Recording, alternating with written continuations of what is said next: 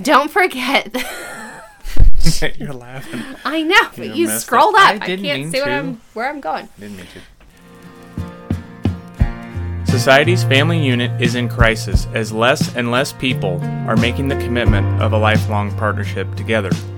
It has been normalized, encouraged, and easier than ever to just throw in the towel when the going gets tough.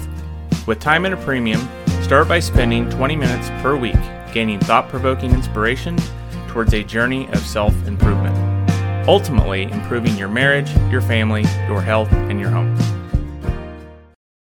What does it mean to be a provider? Why is it important?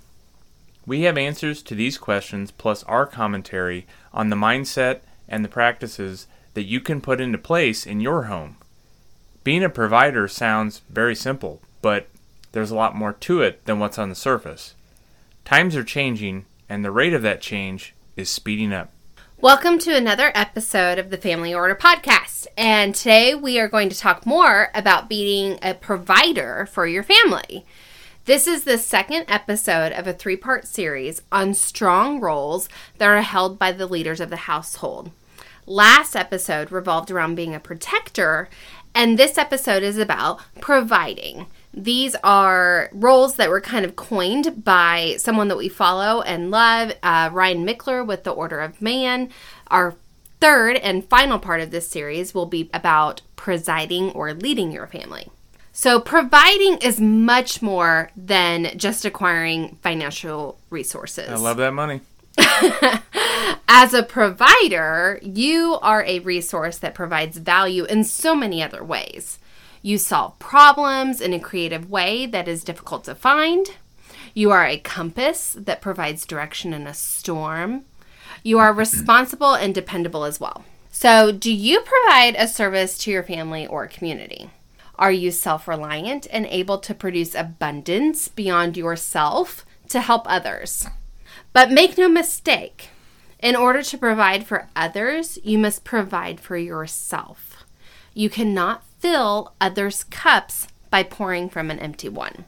To run a family in an orderly fashion, roles need to be assigned to make sense of all the chaos. And there's a lot of chaos. It's very useful for efficiency and clarity on who's responsible for what. There may come a time that one person needs to work more and can't take on the lead parent role. Therefore, weekly family meetings are so important that everyone is on the same page. We have weekly meetings, typically, I think on Sunday evenings. Is when we do those. And that's kind of a broad overview of what our week is going to look like. In addition to the, 5 calendars that we have amongst the three of us that can read.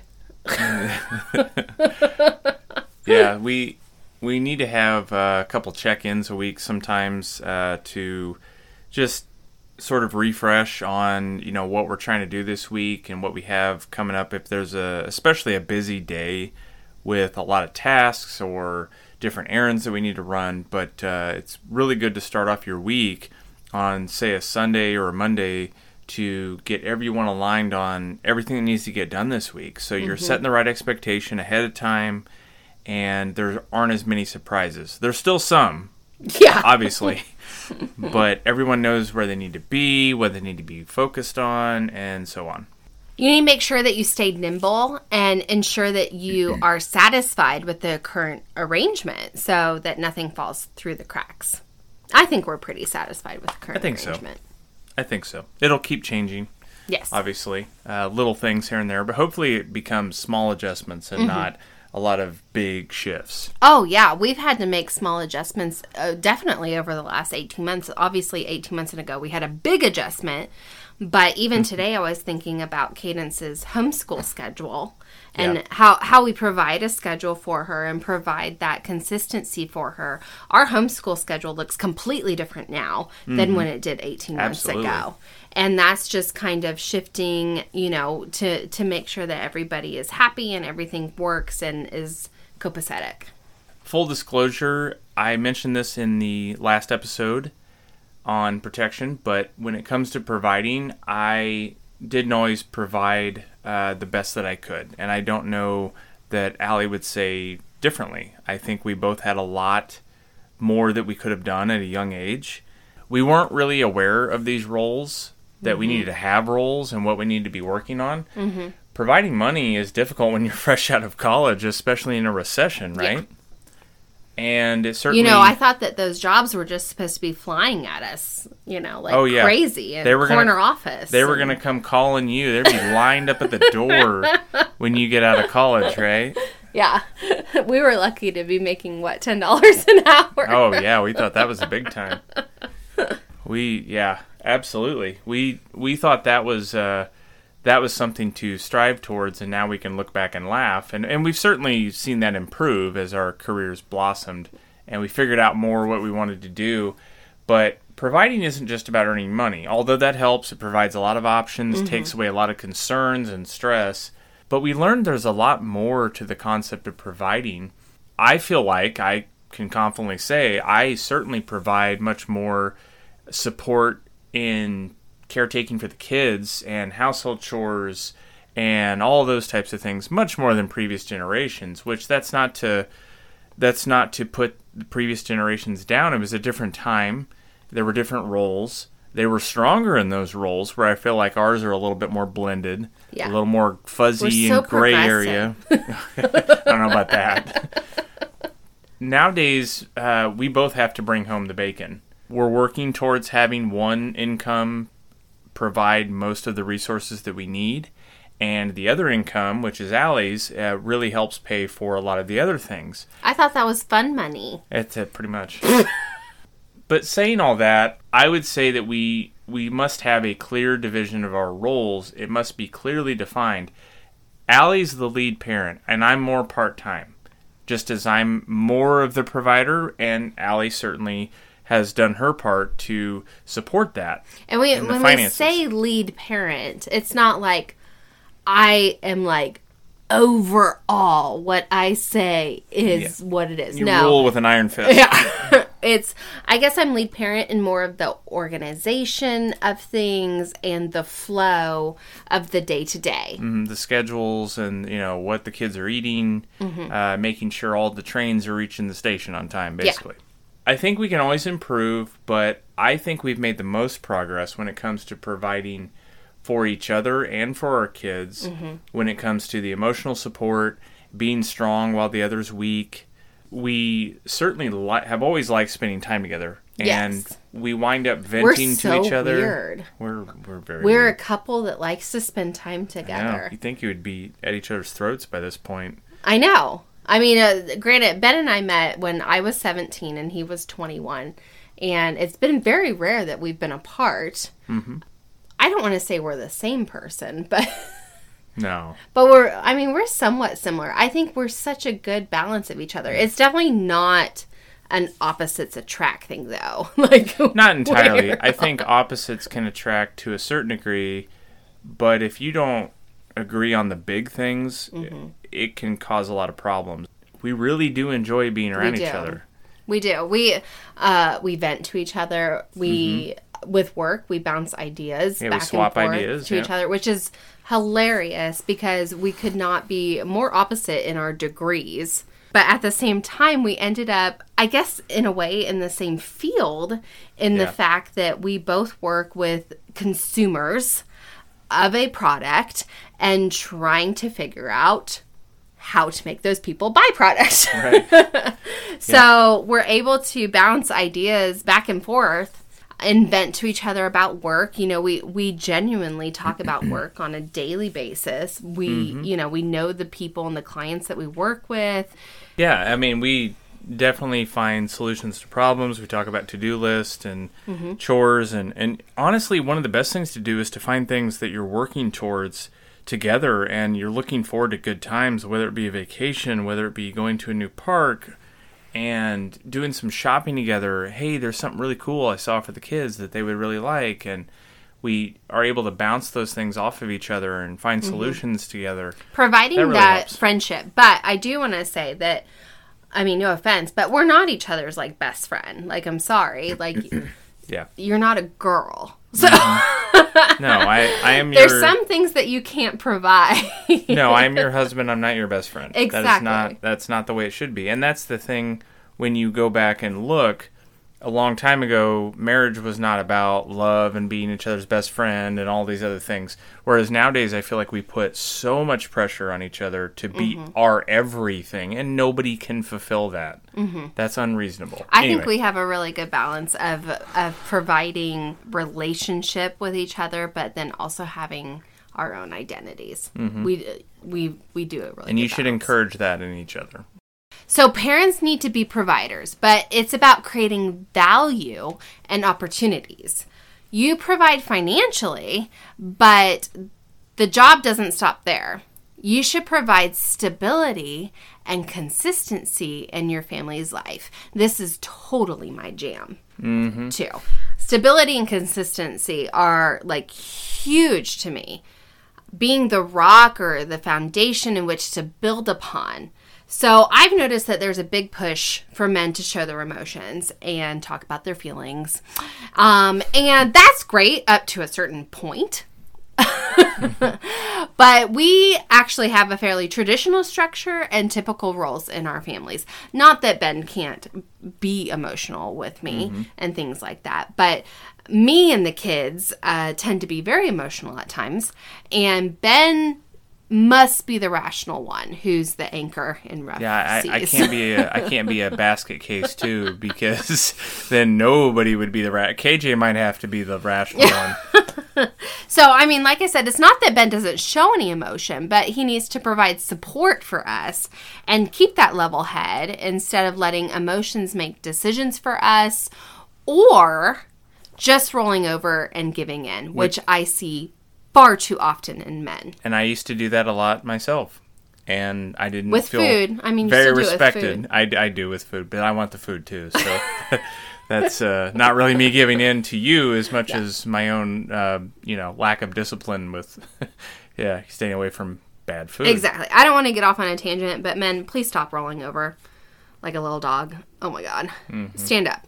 So I certainly have to help out when Ben loses his cool, which is not often, let's be honest, but from time to time, and isn't thinking rationally as well. So Ben is the compass that provides vision and direction and leadership, which is the trifecta that we are presenting in this series. So you can see how it's all connected. We both provide energy and discipline when the other is in a bad spot, which, I mean, quite honestly... Except with food. I mean, and this can be kind of a daily thing. You know, if I get a little overwhelmed, with Brayden or every day have a migraine or something like that, Ben definitely steps in and vice versa. So there's overlap in our episodes on leadership and protection, but we certainly both provide these roles. So we provide leadership, we provide protection, we provide a lot of things. So you can definitely see how these are intertwined. Yeah. So, I mean, why do we have the roles defined the way that we do in our mind? And reflecting on this, I don't know that it's necessarily a way that I was brought up, because the way that Ben and I present our marriage and our parenting is not the way that either of us was brought up. It's hard to pinpoint it. I think it's something that we've kind of developed on our own. Exactly. I think it's too often that we say, well, it's just the way I am. It's just the way we are. And it was the way I was raised. And it's just the way things are. It's just, it is what it is. Yada, yada, yada, right? No.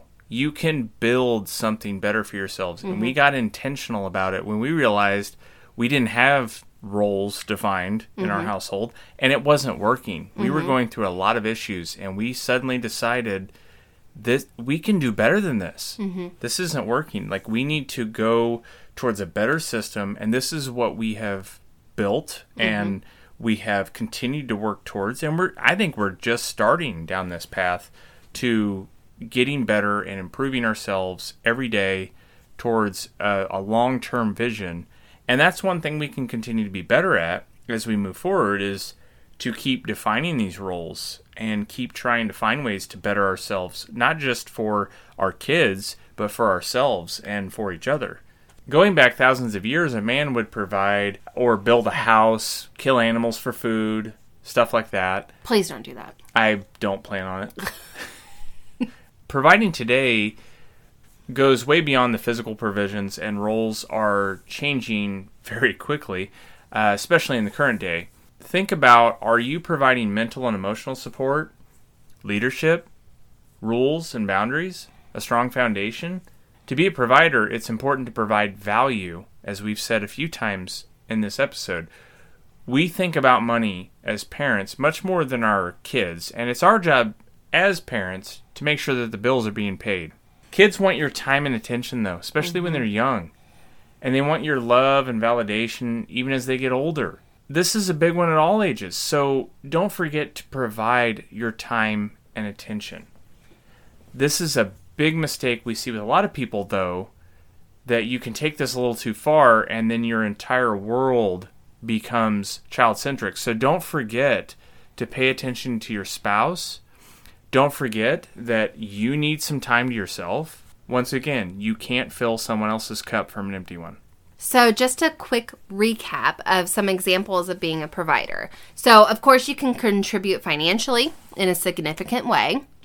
But you also need to have some resourcefulness, cleverness, the ability to maneuver around obstacles, come up with creative solutions to problems, turn scarce resources into something of value. We're all about that. We have truly become much more resourceful and making something out of nothing. Mm-hmm. Become self-reliant. Dependency is okay in the short term, but it's not good for anyone for too long. If you aren't fully autonomous and provide for others, then you are dependent on someone else, whether that be childcare, school, church, the government, etc. It is seen as especially important to become independent of your parents and carve out your own way. Being generous with your community, if you don't straighten out your own affairs, how can you help others? We might be good at paying the bills on time, but think about this too. Did you remember to laugh and be silly with your kids or your spouse? Did you remember to have some fun? Do you know what to get them for a gift for their birthday? I mean, do. If you have to... Sure. Well, you do most of the shopping, so you have the shopper role.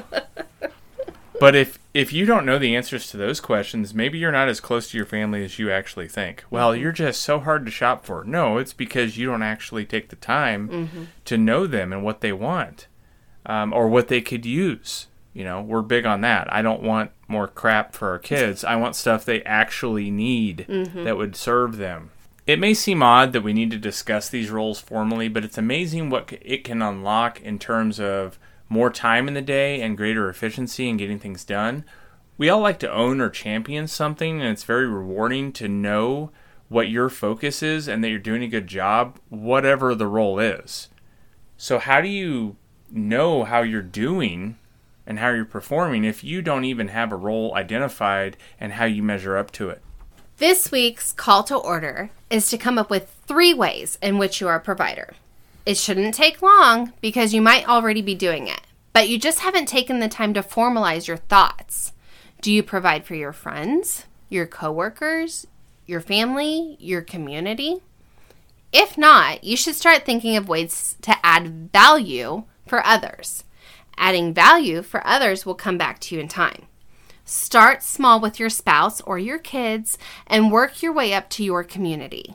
Living a life of abundance is like being the tide that raises all the ships. If you're ready for your marriage and family dynamic to thrive and not just survive, all it takes is 20 minutes or less joining us each week. It begins with a journey of self-improvement while you sit in the carpool lane, commute to work, squeeze in a workout, or get halfway through folding that laundry pile. Be sure to check out the blog at thefamilyorder.com and follow us on social media at The Family Order. If you're ready to start your journey, be sure to click subscribe